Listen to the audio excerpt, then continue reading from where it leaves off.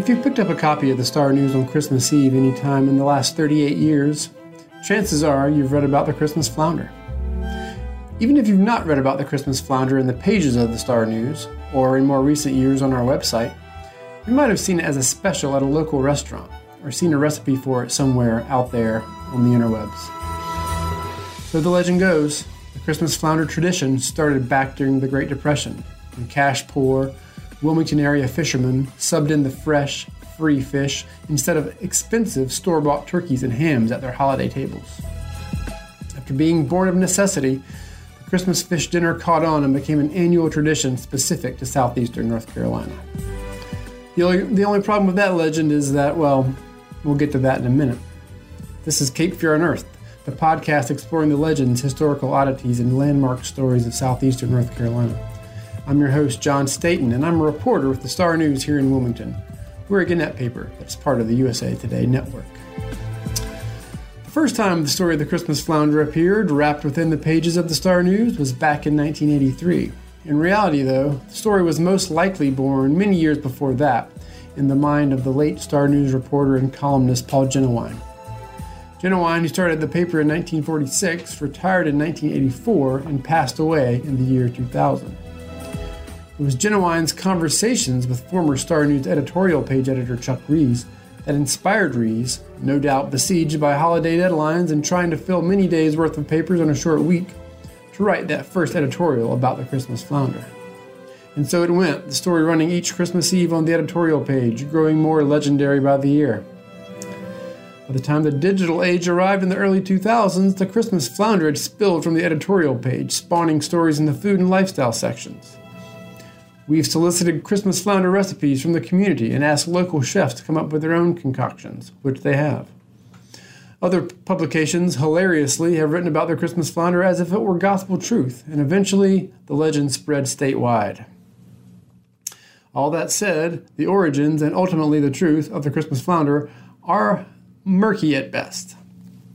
What it comes down to is this: great legends never die. Here with me today to talk about the past and the future of the Christmas flounder is Star News food writer Allison Ballard. Allison was one of the first writers to introduce the Christmas flounder to the wider Wilmington community back in 2004. Okay, so I'm here with Star News reporter, food writer Allison Ballard. Allison, thanks for being here. Thanks for having me. Yeah, and you've been with the Star News off and on since 1999, right? That's right. Okay, and we've written about a lot of the same stuff: food, yes. film. I was a food editor once. You are been the food writer for a while. Yeah, I think most recently for a couple years. Okay. Well, take me back. When was the first time? I started the paper in 2004, so you were there a little before me. But what was the first time you remember hearing about the Christmas flounder? So I definitely remember hearing about it in the features department. Yep. Back at our other location. I know that we tried to run the editorial every year. Yep. And I think the first time I really had to take on the legend of the Christmas flounder myself was when I was tasked to write about it in 2004. Yeah, okay. Yeah. So we went back in the archives and found an article that you wrote in 2004 about the Christmas flounder. Let's back up a little bit and talk about the whole legend of the Christmas flounder. I guess I must have remembered reading it I grew up in Wilmington in the 80s. I was in junior high and high school here. I think the first time we ran it in the paper on Christmas Eve was in 1983, so I would have been 13. Maybe I read it that year, who knows. But it ran, every Christmas Eve it's run every Christmas Eve on the editorial page since then. And, what's interesting to me is that it just kind of sprang out of this, newsroom tradition of getting a bunch of stuff done before the holidays when you don't have a lot of time. And back in those days, you had a lot of papers to fill, right? Because we were closed for a certain number of days. So it's like, okay, now you got to do, instead of, you have to do these certain number of pages. And I assumed that backed up the editorial department, which was run by Chuck Rees at that time.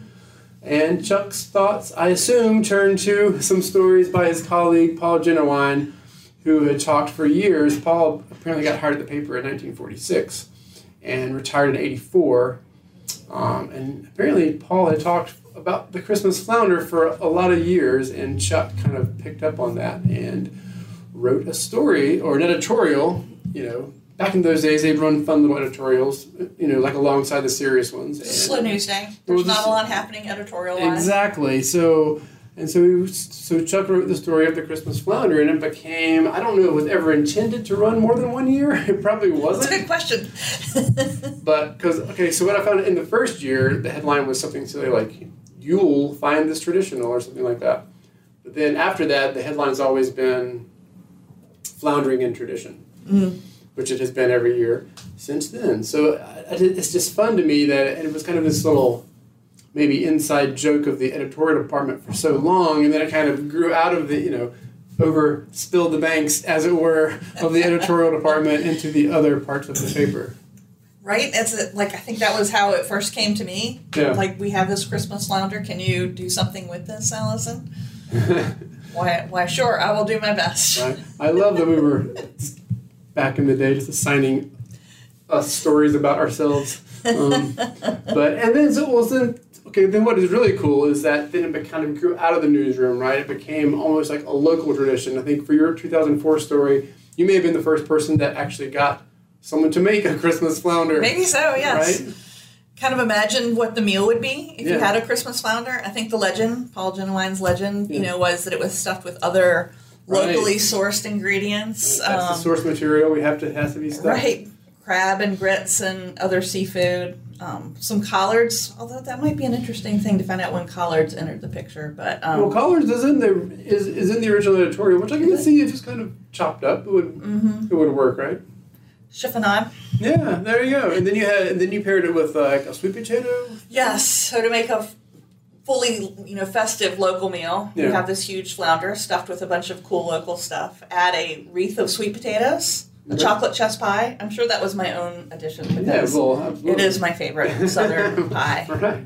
Well, no, that sounds like a fantastic Christmas meal, and just kind of the, one reason I think, and other people have talked about why this quote unquote legend caught on was that the idea was like, during the Depression, people couldn't afford a turkey, people couldn't afford ham, they couldn't afford anything store bought. So what did they do? They went out to the Sound, they caught a flounder.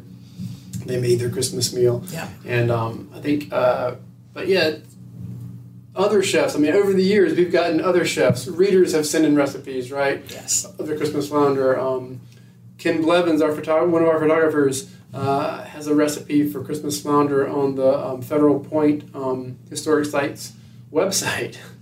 Probably a good one to try. Absolutely. No, there's a picture in the archives of Ken's stuffed flounder. Looks fantastic. And who are some of the other people that have made Christmas flounder over the years? Keith Rhodes, we've talked to him about the Christmas flounder. Jessica Cabo at East at Blockade Runner has talked about it. I'm sure there are others. I know that local foodie Michael Goines he's a proponent of the Christmas flounder.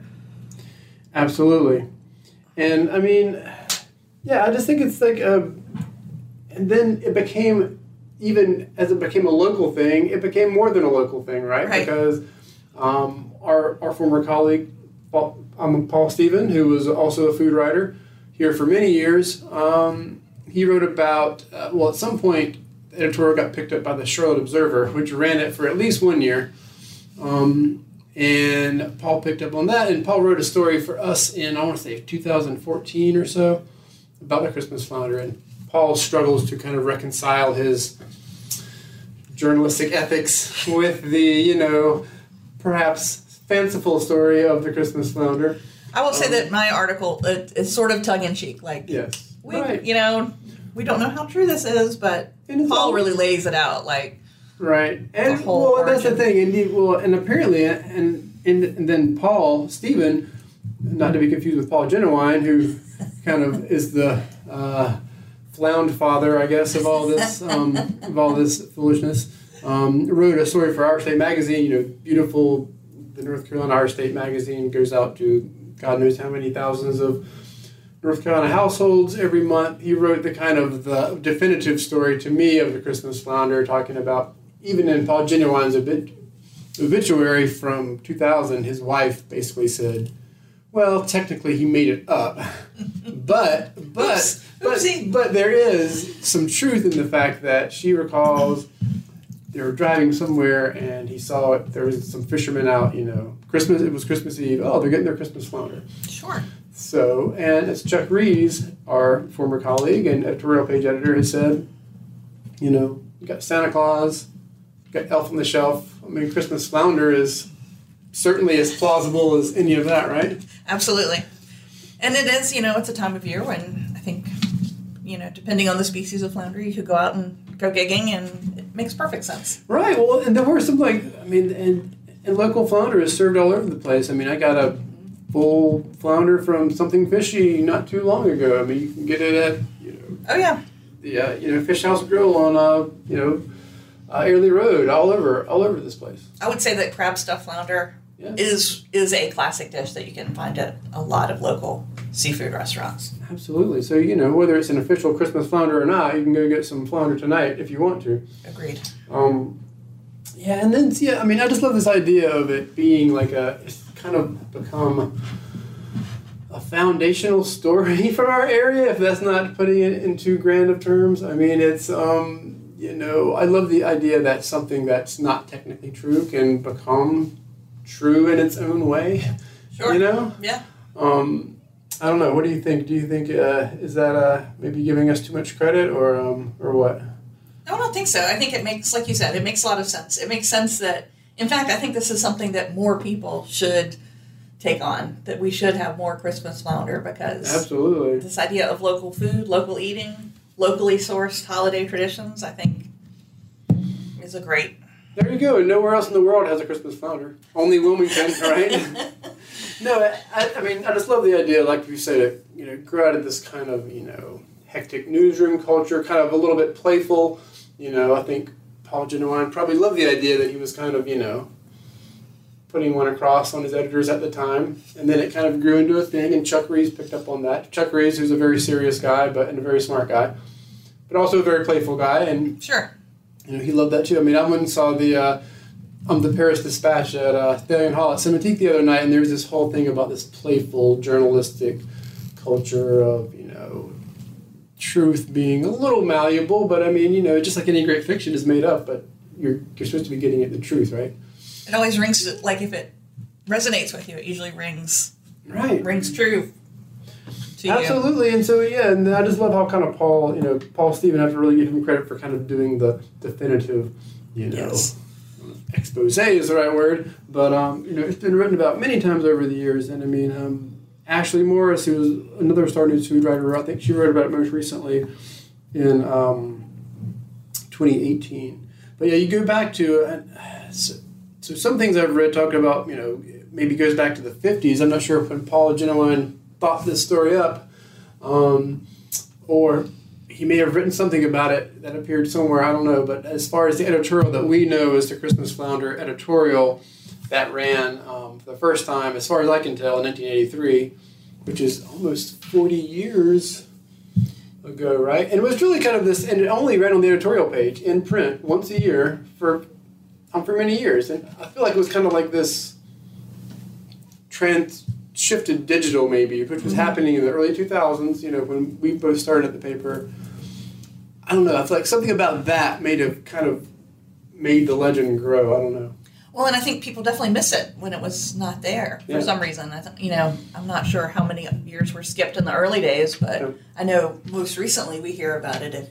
If it's not, not a part of, it's definitely a part of local newspaper readers' holiday traditions. No, absolutely. And other papers have this, like the Greensboro paper. They used to run, O. Henry's from Greensboro, and they would run the Gift of the Magi every Christmas Eve or Christmas Day, or I think Christmas Eve, which is a pretty long story, and it'd fill up I can see why that would, like how where they're doing that, because it fills up quite a bit of space. The Christmas Flounder is very much shorter, but it's, but like I said, it ran every Christmas Eve from the early 80s, and it may have skipped a year. I feel like we may have skipped last year in print. I could be wrong, but it will definitely, I've been told, I've talked to multiple people, it will definitely be in print this Christmas Eve, so go out and get your if you're unfamiliar with the Christmas Flounder legend. Absolutely. And you know what? And just to kind of end this kind of short but sweet podcast, me and Allison, we've been talking so much about the Christmas Flounder, but we wanted to kind of end it, give you guys an idea. If you're not going to get the StarNews paper that day, well, we're going to read it for you right now. What do you think about that? I think That sounds great. Is this the first audio recording of the Christmas Oh my flounder? God, I hope so. It absolutely must. It's going to, yes. So thank you, Allison, for bringing that up. But yes, this may be the first time an audio recording has been made, the story of the Christmas flounder, which I will start. And I can't guarantee, there might be a little bit of, commentary, we'll call it, in between, but please forgive us for that. So the editorial starts with a quote from Anonymous, which, it starts out like this. "'Twas the night before Christmas, and all through the sound, not a creature was stirring, not even a flounder. If there is an old-timer in your house today, he probably is not reminiscing about the grand old tradition of the Christmas flounder. It is practically forgotten." The Christmas flounder is a Yuletide custom unknown outside southeastern North Carolina, according to Paul Genuine, the late veteran newsman who was the world's only authority on the matter. As is the case with many traditions, the origin of the Christmas flounder is obscured in the mist of memory. But according to Mr. Genuine, it apparently began during the Great Depression, when people in the area were even poorer than usual. Buying and stuffing a turkey for Christmas was out of the question for many. Something else was needed, something that poor folks could procure in the days before food stamps. And so it came about that one Christmas Eve, in the reign of Franklin the King of 4 terms, the merry glow of kerosene lanterns and, for those who could afford the Rayovacs, flashlights gleamed over the waters of the Sounds. Westward waiting, still proceeding, went wise men who knew that dull-witted fish would be sleeping in the mud at that time of night. Suddenly, the sharp splash of steely gigs shattered the starry stillness. Some alliteration there. Next day, the unfortunate flounders, lovingly stuffed with native delicacies such as oysters, crabs, collards, and grits, graced Christmas tables all over the area. Non-Baptists who knew a reliable bootlegger accompanied the humble dish with a jelly glass of high-octane cheer. It was a tradition born of hardship, but it's unique and deserves to be remembered as part of the folklore of the Lower Cape Fear, which it absolutely is. Absolutely. And then it ends with an end note. This piece was composed by former editorial page editor Chuck Rees from tales told by late StarNews reporter and columnist Paul Genuine. It's reprinted every Christmas Eve in an effort to keep this grand tradition alive, which I am happy to contribute to. Same. And we're speaking also about, just newspapers and Christmas, and, there's the whole, yes, Virginia, there is a Santa Claus, and I think Paul Stephen, I have to give him credit for, yes, Wilmington, there is a Christmas flounder, so we maybe should end with that. Allison, thank you so much for being here talking about the Christmas flounder. Thank you so much. Merry Christmas. Merry Christmas to you. And that's it for this episode of Cape Fear Unearthed and our look at the history of the Christmas flounder, as it were. We'll be back soon with another chapter of Wilmington history. Till then, make sure you're a member of our Facebook group where listeners can ask questions about our episodes and share their memories of the region's history. In that group, I will post extra content from each episode. This time, I might even post a few links to Christmas flounder recipes. You can find the group by searching Cape Fear Unearthed on Facebook. Also, don't forget to sign up for the Cape Fear Unearthed newsletter that goes out every Thursday. Sign up for the newsletter at starnewsonline.com/newsletters. Cape Fear Unearthed was written, edited, and hosted by yours truly, John Staton. You can find more of my work at starnewsonline.com. Additional editing for this podcast is done by Adam Fish. This podcast was made possible by listeners and readers like you. Support local journalism and Cape Fear Unearthed by subscribing to Star News today at starnewsonline.com/subscribe. And while you're subscribing to things, be sure to subscribe to this podcast on Apple Podcasts or wherever you stream the show so you'll never miss an episode. While you're there, leave us a review, which will help more people find Cape Fear Unearthed. Till then, get out and explore the Cape Fear region on your own. You never know what you might unearth.